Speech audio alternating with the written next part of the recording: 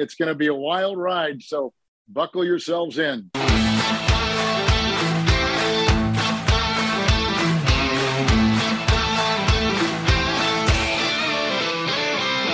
Hello and welcome to Stromash, the podcast of the NFL Scotland team. This is episode 214, a historic moment in the Stromash podcast. It's the first time that Cameron Holmes has missed back-to-back podcasts. He was in the USA last week. He has returned, but he is self-isolating. He's not ill, he's just self-isolating. So we wish Cameron well and hope he gets back on the podcast again next week. From the NFL last week, Raiders on the rails, the Vikings were plundered, the Cowboys almost blew it, the Jags and the Panthers impressive rare road wins, and Tua was topped by Herbert. Lots of stories, team of the week to talk about, belters to mention as well. I'm joined by Gordon McGuinness and Ian Stephen, who will chat us through all of these things. And gentlemen, I'll start with you, Ian. The Eagles went to play the Giants. Pretty one-sided game in the end. It was a one-sided game, and it's something I should be rightly happy about. But I tell you what, I'm even more happy about, Paul. What happens on the 25th of December? Allegedly, it is Christmas Day. I'm just checking you're not going in a different direction. Oh, it is Christmas Day, but Christmas has come early for the Scottish NFL fans because Santa has delivered. And when I say delivered, he has really delivered. One heck of a guest for our live shows coming up in January. And he's released the tickets just in time for people to buy for Christmas for their loved ones. Now, it's not just any player he's bringing along. He's bringing along what Gordon told me off camera is what PFF have rated as their highest rated player ever since they started compiling statistics. And he is the only player to make it into an all-decade team, and not one, but two positions. And no, I don't mean punter and kicker. We are talking about the human joystick, the X factor that is Dante Hall, and he's coming here to Scotland for 2 dates in January. You can actually pay for a ticket, and you can physically touch him, keep it above the waist. But that is just absolutely phenomenal, and Christmas is still 12 days away. You know what, Ian, I've always wanted to feel like Phil Schofield when somebody's got a book or a concert to plug. You've done a magnificent job there, and we look forward to Dante Hall coming over to these shores. We'll pick up on that just a little bit later on, just to remind people how they can get tickets, but it's going to be tremendous. Dante Hall coming to Glasgow and Edinburgh in January. Well, let's have a look at our Loch Lomond Belter of the Week nominations. And unsurprisingly, Gordon McGuinness, there's an awful lot of love for Brock Purdy. And I believe that on behalf of the podcast, you would like to read out a statement from our 49ers friend, Cameron Hobbs. Yes, Cameron's not here, but he asked us to make clear his view on how good Brock Purdy was. He said... Gordon, can you do an impersonation of Cameron when you read it out? No, I can't. I'm not good at impressions, and I mean, I could just shout it really loudly. whilst pinching your nose. Now, boys, play nice. So Cameron said, I feel like people are understating Brock Purdy's performance a little bit right now. He looked so good that I think the 49ers should trade Trey Lance in the offseason, which I think is a pretty bold take by Cameron. But sometimes a player can come in and just in one game, you know, you have the golden goose. This is going to be the player that leads the 49ers to 10 years of dominance. Brock Purdy all the way is what I say. And you know what the rule is in Stromash podcast? If you're named after a Badger, it can only be good. I think you're both underplaying him, what Cameron said. 49ers red hot favourites, not just for this Super Bowl, but for the next 5, and also he's Hall of Fame bound. I think that's fair to say. So I'm pretty sure, based on what Cameron actually wrote, that we've represented him pretty well. Let's go to our nominations. Lauren Callahan says, 49ers quarterback Brock Purdy, this year's Mr. Irrelevant, wins his first ever NFL start, something that no other first-time starting quarterback has managed to do against the GOAT Tom Brady in his entire career. Also, Stuart Moody, Brock Purdy. Now, this is very technical. This is almost Ian Wright technical. I like his name. Yeah, we'll go with that. Oh, that's terrible, Pureen, right? Craig Devine, I could have picked a number of pundits, let's be honest. Craig Devine says Brock Purdy, Mr. Irrelevant, immediately became Mr. Looked Like a Veteran on Sunday night, stepping into the sizable void left by Jimmy G. He made some very good plays on the night, found out Ayuk and McCaffrey for a score apiece in addition to running one in himself, and didn't let the mistakes get to him as well. Gregor Dippy basically says the same thing, being able to score 3 touchdowns, showing the 49ers are still powering the NFC West. Stephen John, other quarterbacks had better games, but no rookie in the first start against Brady has beaten him, made some great throws within. Brian Morris says, granted, it's within a Shanahan plug-and-play scheme, but what a performance from the supposed Mr. Irrelevant. That's interesting because I was listening to some of the game on Talk Sport 2, which had the San Francisco coverage, and they were saying that they weren't overly concerned, Gordon, because of this plug and play. As long as you get a guy who's not giving the ball away, they feel like the 49ers have a chance. I think so. I think it's a very quarterback friendly system. It's one of the reasons why I thought Baker Mayfield would have thrived there and kind of revived his career a little bit, because you go in, there's play action passes, you get nice open looks. They've also got a bunch of talented players to throw the ball to. It works, and it makes things easier for those players. And we've seen it now throughout the years and all the time that Shanahan's been an offensive coordinator, all those things. Quarterbacks do seem to thrive there. Yeah, it's interesting. Let's talk about Baker Mayfield, because Gavin Newlands, Ian Brown, James Whitson and Mark McEwen all nominated Baker Mayfield. Gavin saying, beating the Raiders D is not worthy of most weeks' mention, but to get off the plane on Tuesday night, take over at quarterback on the second drive on the Thursday night game and play well, let alone remember enough plays and the respective routes and progressions, is impressive. Ian Brown says, for the game-winning drive, James Whitson, stunned at this nomination myself, but fair play to Mayfield for that performance, especially the winning drive after one practice with the Rams. Mark McEwen just turns up and wins, he says, of Baker Mayfield. Could it be life in his career as a starter? Ian, it's sometimes you miss the little details, and I can't remember the guy's name, but the lineman that batted the ball out the quarterback's hands at the end of a play to concede a 15-yard penalty would go down as one of the dumbest things we've seen on the field this season. Yeah, it wouldn't have been the brightest, but as soon as the linemen see the ball, they just get excited and they want to touch it, even though they're not meant to. Remember Leon Lett all those years ago in that was it Cowboys Bills game where oh no, it was the Dolphins game. Wasn't it? It was against the Dolphins. That was hilarious. And 30 years later, just still there's a reason why they put those big mitts on them, look like boxing gloves, because they're not meant to touch the ball. Yeah, it's dumb though. I mean, that's the problem.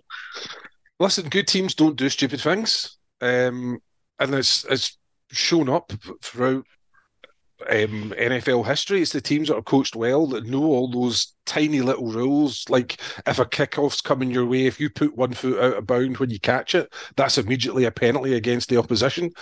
Some players aren't coached things like that, and some players are. So. Yeah, it's interesting stuff. Let's come to some other nominations. We got Sarah Taylor saying Christian McCaffrey struggled to pick a belter this week because I slept through most of Red Zone on Sunday due to having surgery, not a hangover for once. Sarah, we wish you well. McCaffrey had a great game, 153 total yards, 2 touchdowns. First over 100-yard rushing game for him since week 3. Kenny Law says Dan Campbell digs deep into his playbook, calls a great game to give the Lions a real shot at the playoffs and show the Vikings up for being a team with a false record. I think Dan Campbell, there's a clip of him that's gone viral, not quite appreciating one of the play calls that was made. I don't know if anybody's seen that yet. I think he swears quite profusely and then realises that the play works. Well, we don't condone foul language in the Stramash podcast. We're clean. As a Philadelphia fan, you wouldn't know what foul language was, so that's fine. We apologise to you. Dawson Knox says Jason Hoffman would have been my nomination just for his exuberant touchdown somersault, but he's my belter of the week for his part and the best played out most timely offside penalties he drew the Jets in committing. It came as a critical time in the game, 0-0 in a turgid punt fest. Won the 5-yard penalty to keep the drive alive that resulted in 7 points. Steve Collins says Detroit Lions, week 9 Green Bay Packers 3-5, but the Packers are better than the record. Lions win, etc., etc. Lions, he says, will win the NFC North. You're now on notice. might be a bit over the top, but we shall see. This season? He doesn't give a time frame. Ross Taylor, if we still had the ball bag award, Ross, you would be the equivalent of getting that for simply saying England getting knocked out was the belter of the week. I know it's not NFL related, but England getting knocked out meant I could enjoy the NFL and the rest of the other tournament going on. I mean, he's not wrong. He's not wrong. He's not wrong. He's not wrong. Let's a tight end get a nomination that is not in Travis Kelce. Steve Briggs and Gary May both saying Evan Ingram, a career day for him, huge fantasy output. I think he was on my bench. Bet you never thought you get a nomination for him. No, we didn't. Had a great game against the Titans, 11 receptions for 162 yards and 2 touchdowns. Main reason I'm nominating him so we can get to your team of the week. You're safe from having notified Travis Kelce. I think we'll just put Evan Ingram straight into the team of the week for now so. On that. Yeah, I think that's fair. Phil says Gregory Rousseau, loads of top players this week. Gregory, or Groot, as we in the Mafia officially call him, was a monster for us. Big shout out to Mike White too. What a tough SOB that kid is. Couple of Jets nominations for Mike White or Mike Evan White, says Graham Athey. Phil Palmer also saying the legit hits he took against the Bills were amazing, yet he kept coming back into the game. He's surely cemented his place in the Jets locker room. And Phil says, okay, the Jets lost, but White was knocked out of the game twice, came back in twice before going to hospital after the game. Guts, determination, and leadership. And Gordon, it is that L word, leadership, that the Jets were looking for, and he was impressive. Yeah, the worry I have for the Jets, I hate to be Debbie Downer. In fact, I enjoy being Debbie Downer, but in this case, I hate because I quite like the story of the Jets this season. I worry that what's going to happen with the Jets this season is they're going to just miss the playoffs. They're going to be what would be the 8th seed in the AFC and miss out in the playoffs. Mike White, there's been all this talk around that leadership aspect, the fact he's taken all those hits and stuck around and all that stuff. So the Jets will then go into next season with Zach Wilson still there, Mike White, and no other quarterback option. And I know it's a fun story. I just don't think he's shown enough yet that you should be going into next season with this is our starting quarterback. The flip side of that is if they bring in like a veteran, how likely is it that straight away everyone's like, oh, we want Mike White to start because he's got that presence in the locker room. So I don't know, but he's still young enough. Like he's a young player, and I think he's impressed given that. I worry a little bit like it prevents them from actually looking for other options at quarterback because that's a very good roster out with that. Now, if there are any fans actually wanting to see Gordon appearing as Debbie Downer, he is actually performing this weekend at Speakeasy in Glasgow. If anybody wants to come along to that, I'll put tickets up on the website. You're all heart, Ian. You really are. Your Philadelphia fandom shining through to help another human being. A couple of Philly shouts. Ryan Johnson and Donald McLeod both say Jalen Hurts. Great to see someone come from being written off to top-level performances and blew the Giants away. Chris Mackay says the Philadelphia Eagles' blistering performance against the Giants, in which they could have probably scored 70 points if they'd really wanted to. And Paddy Kelly, the Eagles, I've given them an award a few times this season. They look the one complete team. The Chiefs look poor in the second half against the Broncos. Bills yet to still play a complete game. Dallas for dreadful. Hurt MVP. Looks a lock at this point. A couple of other ones before I get your thoughts. Jared Goff from Cameron Christie and Patrick Watson doesn't seem to be getting enough credit in the media, but Goff is playing as well as anyone. And one of the things that just an interesting, very quick take from both you guys. I reckon at the moment, over half the teams in the NFL don't know who their starting quarterback would be at this time next year. Jared Goff, is he doing enough to stop the Lions getting another quarterback? I think he's doing enough that they don't need a rookie quarterback to start week 1 next year, which is pretty good. Ian, what's your thoughts on some of the jobs? I mean, Jalen Hurts, I arguably went in this season with a question mark hanging above him, but it just shows when you stick with someone and they're coached well what they can do for you. When he first came out and he was picked in the second round by the Eagles, there was a variety of so-called experts were up in arms saying it was a disgraceful pick and it was terrible. And I was trying to argue, no, it's a sensible pick to make. You want a quality backup quarterback and you want a quality backup that's mobile, because that's what works when somebody comes in the NFL with not as much preparation. And he's definitely exceeded expectations in the sense of I thought he would be a serviceable player. I didn't think he would ever be getting into the MVP conversation, but it just goes to show what a good front office, what a good coaching staff, and the intangibles that you never actually get to assess with a player. Everybody thought that Hurts had a check against him because he came out of the college championship game for Tua to come in and replace him, and people were saying it was character, and it just goes to show that consistency is maybe the biggest friend for a quarterback in the NFL, because so many quarterbacks are either tossed to the pile too early or they don't have the maturity to cope. I mean, look at the Jets situation. They don't have the maturity to cope with being a starting quarterback in the NFL, and they get quickly surpassed because the other players do not accept anything but perfection from the quarterback position. They will not accept, if you speak to any of them, the quarterback has to be perfect. He has to act perfectly around the other players in terms of how he plays by example, trains by example. And Hurts is everything that's coming out about Hurts is just an absolute model professional. It's really encouraging to see. And it's going to be the same again this year. There's going to be guys coming out in the draft where they get drafted too early into bad situations, as Gordon was saying. Detroit don't need to make that mistake with somebody. They can bring somebody in. Richardson from Florida is the guy that springs to mind. He's going to be the best quarterback, I think, that comes out of this draft if he's given 2 years just to sit and not do anything.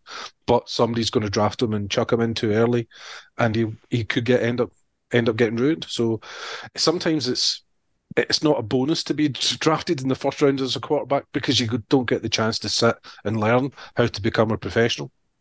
It's while you're saying that, I was just reading an article because I thought that I'm sorry, I wasn't entertaining you enough. You had to go somewhere and read an article. Sorry, I was finding an article. I wasn't reading it. Sorry. I was finding an article because I was pretty certain that at PFF we were pretty high on the Jalen Hurts pick. And I found an article right after the draft from Kevin Cole, who was at PFF at the time. And it says Jalen Hurts wasn't a good pick by the Philadelphia Eagles. He was a great one. And I remember at the time, everyone thought that the Eagles just had to invest in Carson Wentz at this point, and they had to go all in on that move. And I think Hurts is a really good quarterback. Two, I think even if he's not a great passer, the value he can add in the running game, particularly designed running game, is huge. Three, he's also dirt cheap, so it allows you to build this phenomenal roster around him. Like having Jalen Hurts on a rookie contract's why you can trade and pay AJ Brown. But like I remember this from writing about him when he was at Alabama. He just says all the right things every single week. Tua was always going to be the guy who was coming in there as the kind of highly touted guy, whereas Jalen Hurts was the game manager for them at Alabama. Took it in his stride. He stayed there. He helped them win. And then his final year, he went to Oklahoma and got to have a year putting up big numbers. Like him winning the MVP, I think would be tremendous because he's just done all the right things throughout his entire college and NFL career. Has made no stink at all in the NFL. Like it could have been an awkward situation with Wentz there and all those things. And he's developed into a really good player. And the reason why the Eagles look like by far the best team in the NFC is because they've built this tremendous roster, but that roster needs the quarterback who can move and who can make throws and all those things to make it work. And he's the difference between the Eagles being a very good team a very good team without a quarterback and, potentially a Super Bowl winning team. Yeah, lots of chat on the quarterbacks to come in the close season when we'll look at almost team by team because there's going to be a lot of changes. And as the guys have alluded to there, quarterbacks will go up in the draft because they always go up in the draft and people always overpay. A couple other ones just want to mention. Johnny Bailey says Justin Jefferson, best young receiver in the NFL by a mile for me. 223 yards on 11 catches. Stephen Lynn says the Army-Navy game.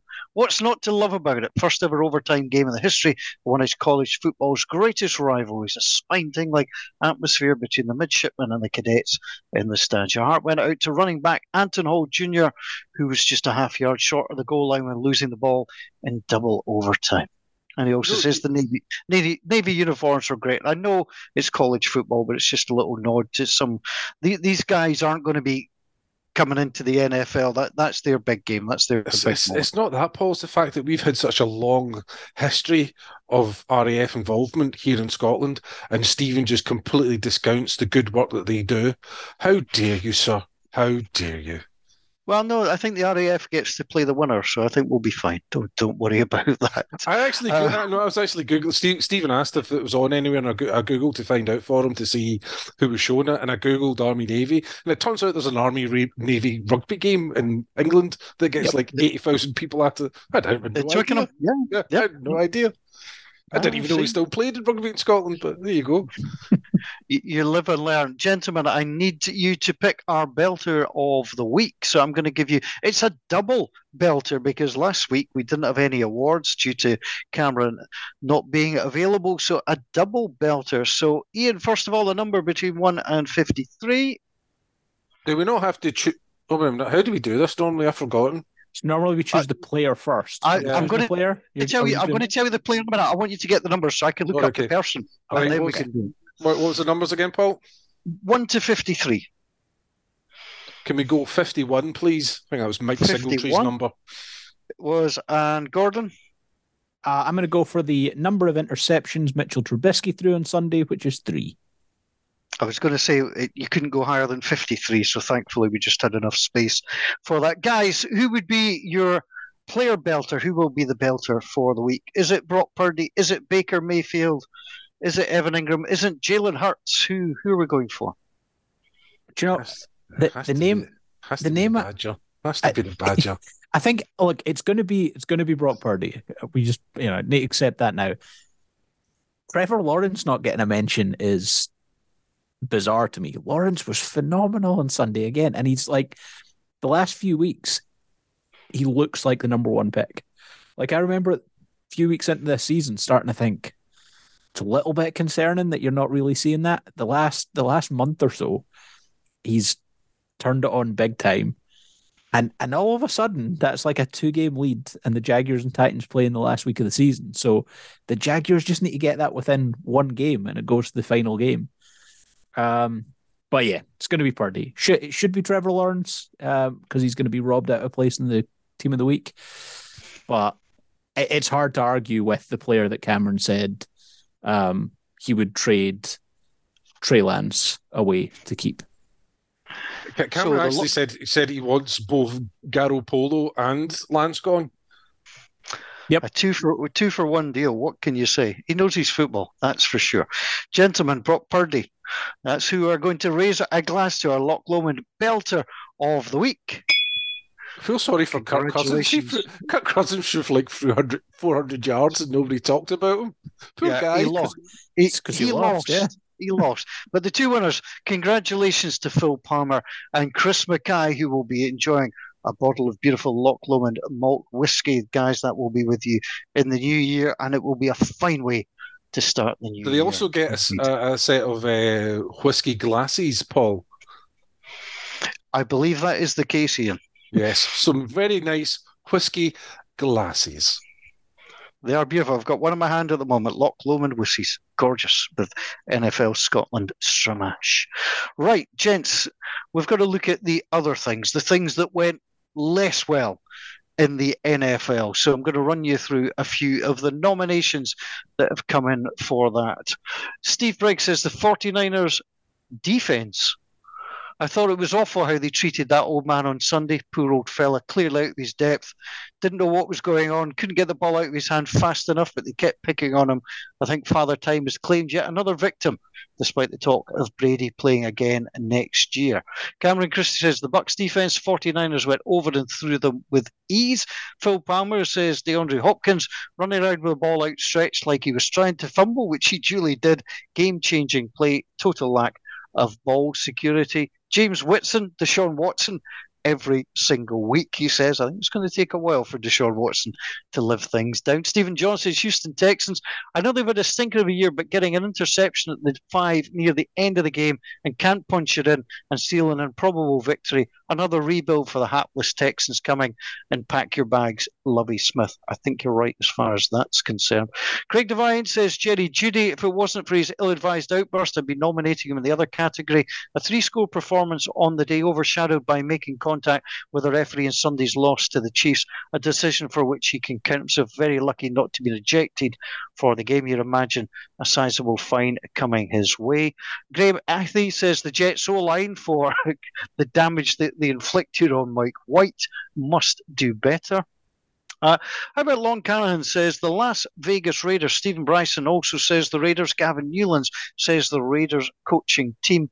So let's start with what Lawrence says. To recap the season, the Raiders have now the dubious distinction of losing matches against A, an interim coach with no coaching experience higher than high school level, and B, a quarterback had only been signed 48 hours prior to the game, participated in one practice. The Raiders also the first team since the 1930s to have squandered double-digit leads in 4 games in a single season. And that, my friends, is boufing, according to Lauren Callahan. Stephen Bryson says the Raiders, not for the first time, play awful against a poor team and now almost mathematically out. A real low. Gavin Newlands specifically says the Raiders coaching team. Could be any number of reasons. Let's start with playing press coverage with 15 seconds left, or McDaniels calling 3 inside run plays where we struggled all night and going 3 and out when we needed to kill the game, and not activating at least one of Renfrew or Waller for the game to add another dimension to the offense. McDaniels has been a nightmare calling plays with a lead all season. Far too conservative. Gordon, we look at the game, we often blame different things, and sometimes you think coaches almost try and outthink themselves and try and fool the other team. I mean, some of the running plays that they were calling looked terrible. Yeah, I think shouldn't really come as a huge surprise. They've not been particularly well coached this year. I think it was really interesting that they were so aggressive. I suppose they had to be, given how aggressive the rest of the division was. I think it's quite interesting that in trying to chase the Chiefs and the Chargers, who have young quarterbacks who are impressive, the Raiders tried to surround Carr with better options, and it's not really worked out for them. And the Denver Broncos spent a huge amount of draft capital and money on Russell Wilson, and it's not worked out well for them. So both of those teams really tried to chase the Chargers and the Chiefs, and it's just not, it's not worked. Yeah, Ian Brown, Donald McLeod both saying the Raiders following the game-winning drive, including the 15-yard penalty for knocking the ball out Mayfield's hand. I referred to that already. And Donald McLeod is probably one of the best lines of the evening. He says, the Raiders defense, if you need this explained by now, you haven't been paying attention. Which I think is a really, really good line. Let's continue down these. Roquan Smith says Johnny Bailey for his awful assault and face mac body slam on poor Kenny Pickett, forcing Trubisky in and costing us the game. How there was no flag for that was beyond me. If it was Tom Brady, it would have been given out in a flash. Boufing. I wonder if we've got a fan of the other team to make it any opposite point to that. Gordon, did you have a different take? No. As a Ravens fan, do you think it should have been called? No, of course not. It's like, my view on complaining about officials. It evens itself out. I thought there were some bizarre calls in that Ravens game that went the way of the Steelers. So, these things even themselves out. See, I agree and disagree with you. I do agree there were some bizarre calls. I'm not convinced they even themselves out, but I think that's a debate for another time. I don't think they even themselves out in the sense that it's 50-50, but like over time, things generally are like as close to even as you can get. It's interesting, just in the NFL. I mean, Patrick Watson says Steelers versus Ravens used to be a very watchable game. The quality has fallen off a cliff in the last few years. I'm gonna push back entirely against that.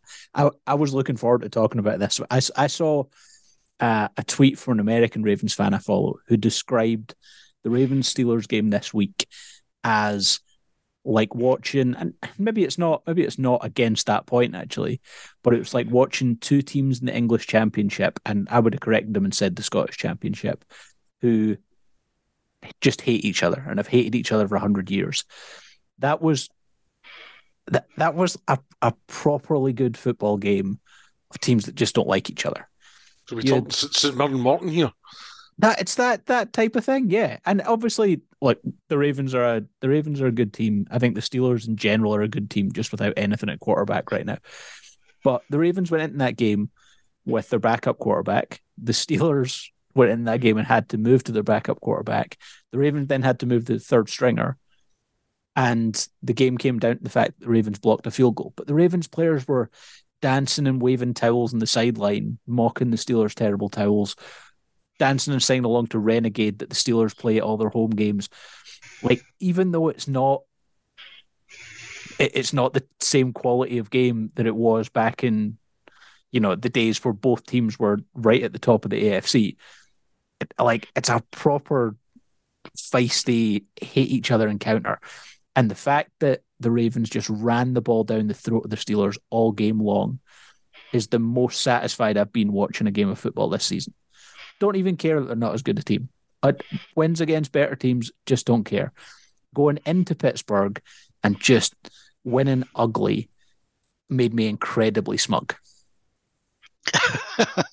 Smugness is such a trait that people just don't like. Steelers and Ravens fans don't like each other. And you know what? I think that's fair. I mean, I agree with Patrick. It's not the same quality of game in terms of you wouldn't want it on prime time.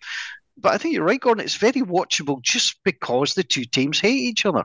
And it is that sort of St Mirren, Morton, Falkirk, Dunfermline, if you want to go down that route. It's that sort of different, edgy type of things. Let's move on. I also think, based on some of the games I've seen in prime time this season, it probably should have been.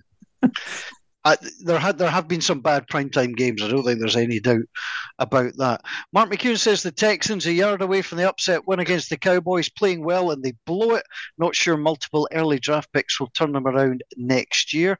Sarah Taylor says the Bucs are just painful to watch right now, and I think you're absolutely right. In fact, you could see the NFC South is absolutely terrible. Stephen Lynn's point, no one deserves to win that crapshoot of a division, and Tom Brady, you can finally join Aaron Rodgers on the TV next season by retiring. Stuart Moody, he might be, but I'm not going to repeat that on here. Brian Morris says, Tom Brady, the aforementioned TB12 is starting to show his age. Didn't know how to handle San Francisco's marauding line. Ryan Johnston, Tom Brady, any chance to put him in here has to be taken. Steve Collins says, Tom Brady's cryptocurrency position, how did that cost him all the cryptocurrency crashing? Yeah, he might not have had the best of luck this year. Looked a shadow of a player it was a real MVP discussion just a couple of weeks ago, says Kenny Law about Tua. Tua didn't play particularly well. Let's just touch on Tom Brady for a moment, because I think Tom Brady still, he looked a little bit upset on the sidelines, and you want that, but he still took time to shake hands with his opponents, seek people out and things like that. I like that. I don't like the Ronaldo storming off, in soccer's World Cup, because it was all about him. Tom Brady, Ian Stephen, at least I think there's a bit more class about him. You're talking to the wrong person here.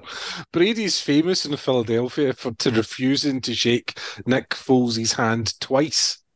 So that's Philadelphia. No. I mean, Nick Foles is a perfectly nice gentleman. He didn't play opposite Brady in that sense. He wasn't sacking him. He wasn't dirty. He did not shake his hand twice. So Brady is as vulnerable to the sins of man as anyone. But has he learned from that, you wonder? Does he realise that this is it for him? So have a word with the young quarterback. Have a word with the young players that want to have a word with you. I think he's grumpier and tetchier as he's got older, to be honest. I think he's more aware of his own image now than anything else. Well, funnily enough, I've got more enlightened and more cheerful as I've got older. You wouldn't like to see me 20 years ago, that's for sure. Let's have a look at some of the others that we've got coming in here. Yeah, let's talk about Tua for a minute. I mean, Gordon, I think this is the classic example of you have a good game one week, you have a stinker the next. I mean, they've not done well on the West Coast whatsoever, but they've got another big game coming up this week. We can't. Tua is not either brilliant or terrible. He will land somewhere in the middle. I've got a theory why, but Gordon, on you go first.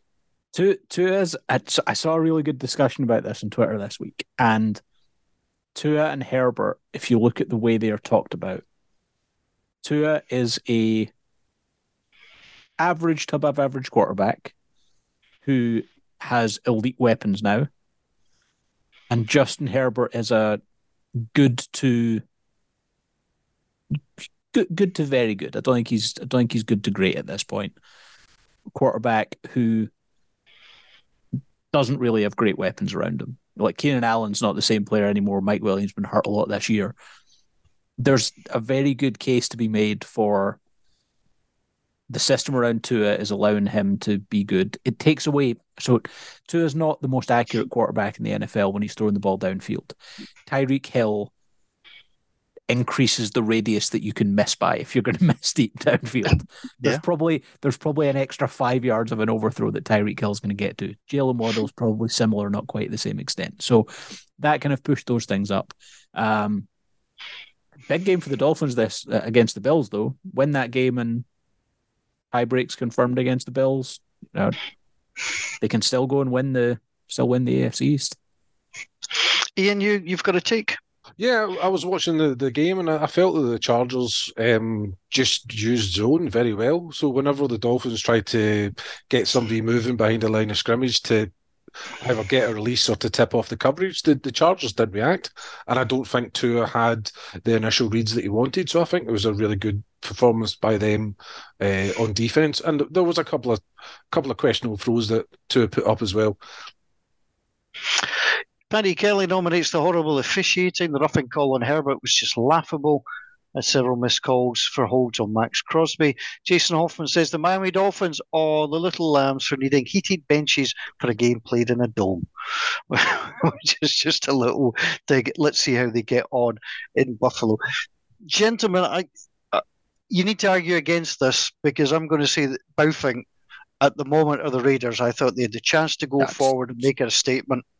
It's the Raiders. It's absolutely the Raiders. Let's not waste any time on the Las Vegas Raiders getting our Boufing of the Week award. That takes us to our Team of the Week. We already know Brock Purdy will be in at quarterback. The future Hall of Famer is in there. Ewan Ingram is our tight end. So, gentlemen, we're looking for our running back, our wide receivers, and our offensive line. I don't think he's been in the team so far this year, so I think Miles Sanders has got an excellent shout at running back. 140 yards on the ground and 2 touchdowns, breaks 1,000 yards rushing for the season, first time for the Eagles since 2014. I'll see if Gordon's got any counter to that. I'd probably go... He's going to go Christian McCaffrey. No, I'm not going to go... So... I kind of do want to go for the homer, but it probably is Sanders. I think it is. I would just also make the case that J.K. Dobbins has come back from an ACL injury. He had to miss time this year because he wasn't all the way back.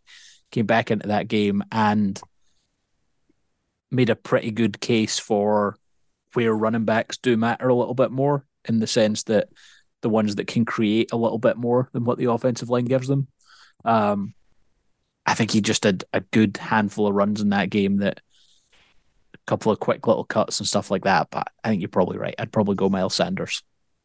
Okay, we'll take Miles Sanders. Let's sort out our wide receivers. Justin Jefferson got a mention for the 223 yards. Does he slot in, or have we got... Cameron's not here to say we can't put Justin Jefferson in because he's been in too many times. He had 223 yards. He's in. Yeah. Surely. Okay. Yep. I've written him in, so he is now in. So, who else caught your eye? I've got one name that, so there's the obvious name of Jamar Chase. The guy who I think has a good shout as the third is Chris Moore for the Texans. He had a couple of really nice catches, 124 yards. He was pretty good. Yeah, that to be honest, that's quite impressive. And we don't get too many Houston Texan nominations so far. I don't think we've had any. I actually forgot the Texans still played in the NFL. It's been so long since we've mentioned them. In this respect, Mike Williams had a great game for the Chargers, I thought, coming back from an injury, and he made a couple of really good contested catches. But Jefferson and Moore, I think, are locks. It's just that third person. Is Jamar Chase going to be our third person, or are we going to argue for the Chargers?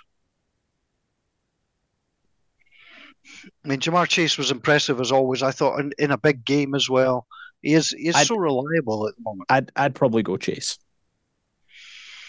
Okay. We'll go with Chase.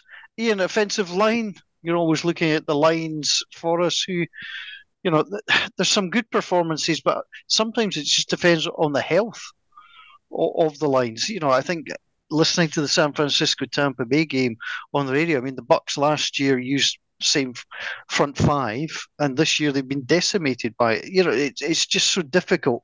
Very rarely does your second wave do as well. But who caught your eye this week? Ian, do the right thing here. I pushed for Sanders in the end. Do the right thing. Well, you got me nominate the 49ers. No, I don't know if I can. Are you want me to nominate the Ravens for some reason? I mean, they ran for like over 200 yards against the Steelers on the road. They had a game where they played their third string quarterback for most of the game, and they won because they ran the ball down their throats. It's December football. That's what it is. Can I get front row seats when you're doing your Downton Debbie routine? Yes. Okay. We can bill it. So your two shows that you're billing, one includes the X Factor, and this one can be billing as starring the Sex Factor. Okay. Oh, no. Can we put a disclaimer actually, just in case people actually buy these tickets and then complain? Gordon McGuinness is the Sex Factor. I think we need to get that as a ringtone. That is certainly the way to go. We'll make that Cameron's text alert. That's for sure. Let me run you through the Stromash NFL Scotland podcast. Team of the week: Brock Purdy of the 49ers, Miles Sanders of the Philadelphia Eagles. Our wide receiving trio: Justin Jefferson, Jamar Chase, and Chris Moore. Congratulations to him. Tight end: Evan Ingram, and our offensive line is the Baltimore Ravens, and that is your team of the week. Gents, it's starting to get to what sometimes they describe as the business end. It's a little bit lazy, but we've got lots of football to look forward to this coming weekend.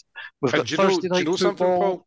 Do you know something? It's that time of the season where you need an accompaniment to your NFL viewing, and I would actually like to nominate Loch Lomond whiskey as the perfect accompaniment to December football. And one thing that I've actually recently discovered, which is a good idea for anybody, that you can't think of something to say to your parents or your children or your better half about what you would like for Christmas. Did you know that if you log into their phone or you go online onto the computer, the work computer, and you just actually go onto the Loch Lomond website, that then kicks in all the cookies and they're going to start getting reminders all the time for Loch Lomond whiskey, and you just have to suggest, something? I would love a really nice whiskey for Christmas. Bang, there you go. It's already subliminally implanted in their heads. That's just my recommendation for Christmas. It is and it's turned into like an impromptu ad read, but it is a really good whiskey. I say this all the time. If you're not a big whiskey drinker, it's a really good like entry level whiskey. I like making old fashions. I was about to say I make a lot of old fashions. It would make me seem like someone who potentially drinks too much. It's potentially not inaccurate statement. Anyway, Gordon is actually saying this while he's dressed in a dressing gown with a cravat. I'm gonna point out it's -6 in Glasgow, and it hasn't been above -6 in like 30 hours. I'm cold, and this is a very warm dressing gown. Anyway, Gordon, you've got a full head of hair. What are you complaining about? I've got nothing up top. You should be worried about me. I'm not wearing the dressing gown on my head. Anyway, Loch Lomond whiskey makes a very, very good old fashioned. I will be enjoying one when I nervously watch the Ravens play the Browns on Saturday. Yeah, I made the mistake of driving when Gordon was getting to enjoy all the whiskey cocktails. Him and Cameron were supping their delights, and I made the mistake of driving, so I didn't get to enjoy any of them. So I was in a pout that day. Well, as people possibly know, I've got a wonderful collection. I've got 3 bottles of Loch Lomond malt on display in my study where I work out of, together with the glasses. I've never tasted a nip of whiskey, and I have said I'm going to do so live on the podcast in the new year. Oh, no, can you do it live at a show? No, because I'll be driving, so I can't do it live at a show. Adam will drive. Get your son to drive. He can't drive. He's still learning. Anyway, it doesn't matter. That's just legal loopholes. We are not encouraging illegality.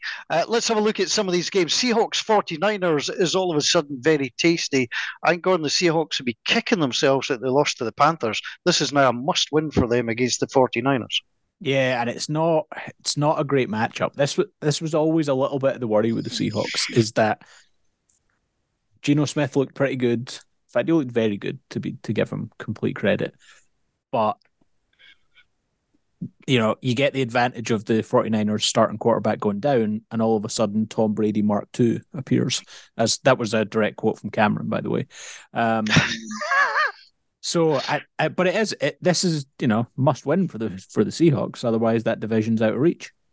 Yeah, definitely, it's a tasty one for some Thursday night football. I still remain underwhelmed by Amazon's coverage. Vikings Colts on Saturday. Browns Ravens. And Bills Dolphins. Look for the son of a current announcer making his debut on the Vikings Colts game. Rich Eisen bizarrely will take charge of the Ravens Browns. I might just watch it just to listen to that. And then the Bills Dolphins, Sunday the 18th of December, or as it's more commonly known, my birthday, gets us underway at 1:15. So I'm looking forward to watching that World Cup final day. And then we have got some tasty games. The Bears will take on the Eagles. I quite fancy the Jets-Lions. I think that's quite a tasty little game. I mean, Dan Campbell, you always get that Hard Knocks bounce and people think, oh, he looks good, he looks great. But Dan Campbell at the moment is looking the real deal. I think that's going to be pretty interesting. The Eagles shouldn't have any trouble with the Bears. Panthers-Steelers doesn't look like a primetime game. Texans-Chiefs looks like, well, Texans get massacred in that one. Saints-Falcons, snooze fest because it's the NFC South. Jaguars-Cowboys. Now, gents, I put it to you that this will be a really decent game because Trevor Lawrence, as Gordon alluded to earlier, is starting to pick up and knowing how to play, and the Jags are showing that good coaching can make all the difference in the world. Convince me otherwise that this won't be a good game. No, I think this could be it could be an absolute shootout. Ian, was it one of the games you'd be looking to watch? I mean, once the Eagles have deposited the Bears? Oh, you've always got one eye on your division rivals, really, don't you? And it's one of those games where you're crossing your fingers and hoping that a little bit of Doug Peterson, Philadelphia loyalty kicks in and the Jacksonville puts one over in Dallas. You can see it coming down to the last 2 minutes and somebody making a drive, and maybe that'll be one of the drives for Trevor Lawrence that cements his abilities in a national stage because everybody tunes in to watch the Cowboys play. So it could well end up being absolutely fantastic. Or what's probably going to happen is it's going to be a lightning delay for 3 hours and then horrendous rain, and everybody's going to play to a 10-10 tie with 6 fumbles aside. Always looking on the bright side. Broncos Cardinals, I don't think that classes as a much watch at the moment. Raiders Patriots, I think would have had more of an edge if the Raiders had have won the other night. Chargers Titans becomes an interesting game because the Titans need this. They're just, I still can't decide how good or how bad the Titans are. They are as good as the 4th seed in the AFC and not any better. Okay. I think it's really interesting though. Like if you look at the games that they've got left to play, the Titans and Jaguars have got kind of similar schedules. So the Titans play the Chargers this week. They then play the Texans. They then play the Cowboys, and they end with the Jaguars. The Jaguars also play the Cowboys this week. Then they play the Jets. Then they play the Texans, and then they play each other. So the Jaguars get a win against the Cowboys and the Jets. I think that comes down to a final game because I think the Titans lose either this week to the Chargers or against the Cowboys. Bengals Buccaneers, one of the late game slates. Sunday Night Football, Commanders Giants. Given the fact they tied last time round, would be interested. And of course, the schedulers were patting themselves on the back, getting Christmas week underway beautifully. Monday Night Football, the Packers and the Rams. It's almost like the irrelevant Packers and Rams. Yeah, it's not. It's not good, is it? The afternoon slate though is really good. Ignore Broncos Cardinals, ignore Patriots Raiders, but those 3 games, Titans Chargers is probably not going to be a particularly good game, but it's good for playoff seeding things. The Bengals, I feel like we probably don't talk about them enough and haven't talked about them enough in the last 6 weeks. They're just really good. It's really quite unfortunate, and it's quite upsetting that the Ravens have got an injury at quarterback that means at best they're probably hoping to go into that game in the last week of the season knowing a win wins the AFC North. It's really tough to see where the Bengals loss comes. Even so, the Bucs this week, I think a tough game, but I think they'll win. They then play the Bills. I think they play the Bills then, or is it the fall? No, it might be the week after that. They then play the Patriots. Again, there'll be a tough game for them, but the Bengals will win that.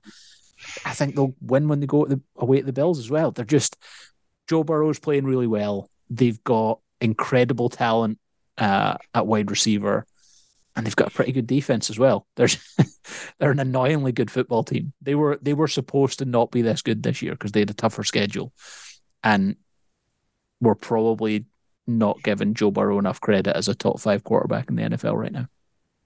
Yeah, it's pretty stunning. I wonder where the upset is going to come this week in the NFL. There was quite a few last weekend with both the Jags and the Panthers impressive on the road. We will ask our friends at the WIN NFL show where the upset is going to come from. Welcome to the Outer Hebrides. It's the WinFL show. I'm your host Ian McKinnon and I'm joined by Dave Somerville. How are you doing, Dave? Oh, fantastic. Trying to enjoy the cold weather, but what I'm really enjoying is a Rams win this week, finally. Oh, my word. Yes, and it was quite an exciting game for you. Like, talk about leaving it to the last minute with Baker Mayfield there against the Raiders. So, Dave, we're going to be picking the upset of the week. We still can't get a hold of Callum. He seems to have gone incommunicado over in Las Vegas somewhere. But, hang on a second. What the heck is that? What is that? Dave, it's one of the King's carrier pigeons. We've got a carrier pigeon. Hang on, wait a sec. I'll go and get him. Right, come here, Yummy. Come. There we are. Okay. All right, so what have we got here? Let's see. Okay, what's that? Friends and family. What is he talking about? In the ghetto? I don't know. Yeah, and it was, all right, okay. Thank you very much. Okay, it's from Elvis, and it says here, Dave, that he's actually picking the Rams to win again this week against the Green Bay Packers. We'll get rid of this pigeon. Get out of here. So there we go, Dave. He's on his way back. I'm not sure where he's come from. I'm assuming it's Las Vegas. So, the Rams over the Packers. What do you think, Dave? Baker Mayfield, can he do it 2 weeks in a row and lead the Rams to a second victory? Well, that pigeon, I think Baker's going to fly away with it because I think the Rams are going to beat the Packers. It's going to be monumental because it's been so long since we had a win up until this week. And then in the most spectacular fashion against the Raiders, who weren't that bad. But, Baker picked them off when he's had, one practice session and had 20 throws. He was able to get the job done. So what I think he's going to have to do to repeat another win against the Packers is basically the play action is really important. And the offensive line just has to hold. I think it was just the second game that we had the same offensive line last week against the Raiders, which is just the injuries have been that brutal. It's been really bad. But I think to kind of nullify the Packers defense a little bit, we need to keep Jair Alexander out of the game completely, and that's very tough to do because he's usually on their top receiver, but we don't have a top receiver, so I think he needs to throw it all over the show. On defense, I think it's just a case of Max Ramsey up to Christian Watson, and some of the other cornerbacks need to step up. Bobby Wagner, the highest rated linebacker in the league, needs to have a good game. We need to stop Aaron Jones. We need to stop Dillon. I think we can do it. I genuinely think we can do it. I'm a little bit more pumped for a Rams game than I have been since the Super Bowl, and it's going to be a great feeling. But it's going to be even better to see Aaron Rodgers with another frown on his face. And of course, the Packers they're coming off the bye week, and the week before that, they'd beaten the Chicago Bears. They're sitting at 5-8 at the moment.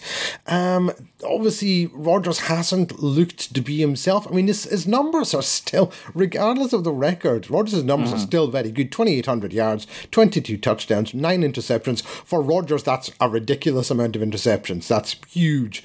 But he does have these weapons. You've already mentioned Aaron Jones. Now, do we know, what do you think? The season, it's not over for the Packers. Do you think Aaron Rodgers is going to play this full game? Do you think maybe they're thinking of already next year and bringing Jordan Love in? What do you reckon? Do you think while they've still got a chance, they're still going to have Aaron Rodgers back there?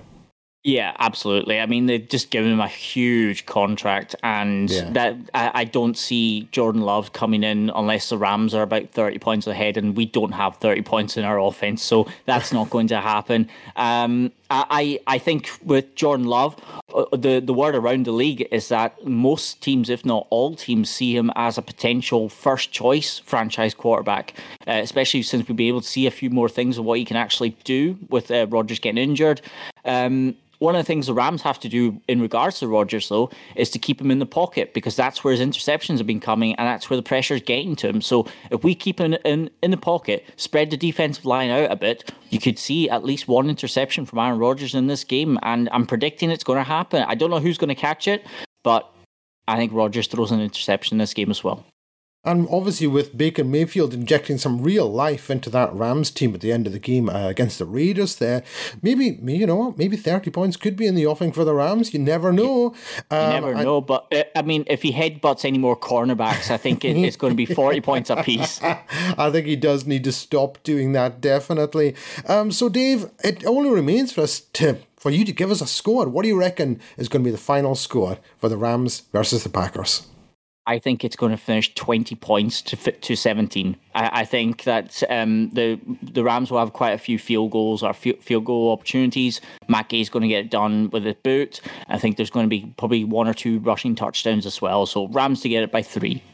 Well, there we have it. That is our pick for the upset of the week. The Los Angeles Rams over the Green Bay Packers. We're going to hand it over back to the guys at the Stramash Podcast. Our thanks to the guys there for that. Almost time to wrap up, gents. Any other stories, anything else catching your eye before I ask Ian to tell us a little bit more about how we'll get tickets for the event in January? Ian, the floor is all yours. Yes, so we have live events on the 27th of January in Glasgow. That's in Maggie Bays. And then on the 29th in Edinburgh. The show in Glasgow is going to be slightly different because we don't have any live games on, so it's going to be a more extended show. We're going to have podcast hosts aplenty, I'm going to be working hard behind the scenes to see if we can get some special guests as well. You're going to get the chance to actually meet Dante. It's not going to be like the NFL shows where they're up on stage. You don't get to see them. If you check in any of our social media feeds from the time when Hollis came over, people get to meet him. We've got 2 tiers as well. We've got a VIP tier, should I say, for tickets, which gets you a little bit extra. You get personalised photos, you get extended time chatting, you can bring gear along to get signed by Dante. Remember, he wasn't just a Kansas City Chief and St. Louis Ram, he was also a Scottish Claymores player as well. So if you get any Claymores gear you want to get signed, you can bring it along. And it's going to be a fantastic night, both on the Friday for more of an extended live show, and then on the Sunday when we have the NFL Championship games taking place, and we will be watching along with Dante when these games are taking place. And that'll be in the Golf Tavern in Edinburgh, or regular haunt. It's going to be absolutely sensational. We look forward to that. Get your tickets early. Get them as Christmas presents for people as well. What an ideal thing to get. A wee envelope with some tickets that gives you a guaranteed great night out in January. That's it for our review of Week 14. I look forward to Week 15 of the NFL. Just a handful of regular season games to go before the playoffs come around. Remember to check out our website and stay across all our social media channels. Cameron Hobbs will, I'm going to be brave here, Cameron Hobbs will be back next week as we will get together to review Week 15 and talk on our episode pod 215. But for now, for Gordon McGuinness, for Ian Stephen, and myself, Paul Mitchell, thanks for listening. Bye for now.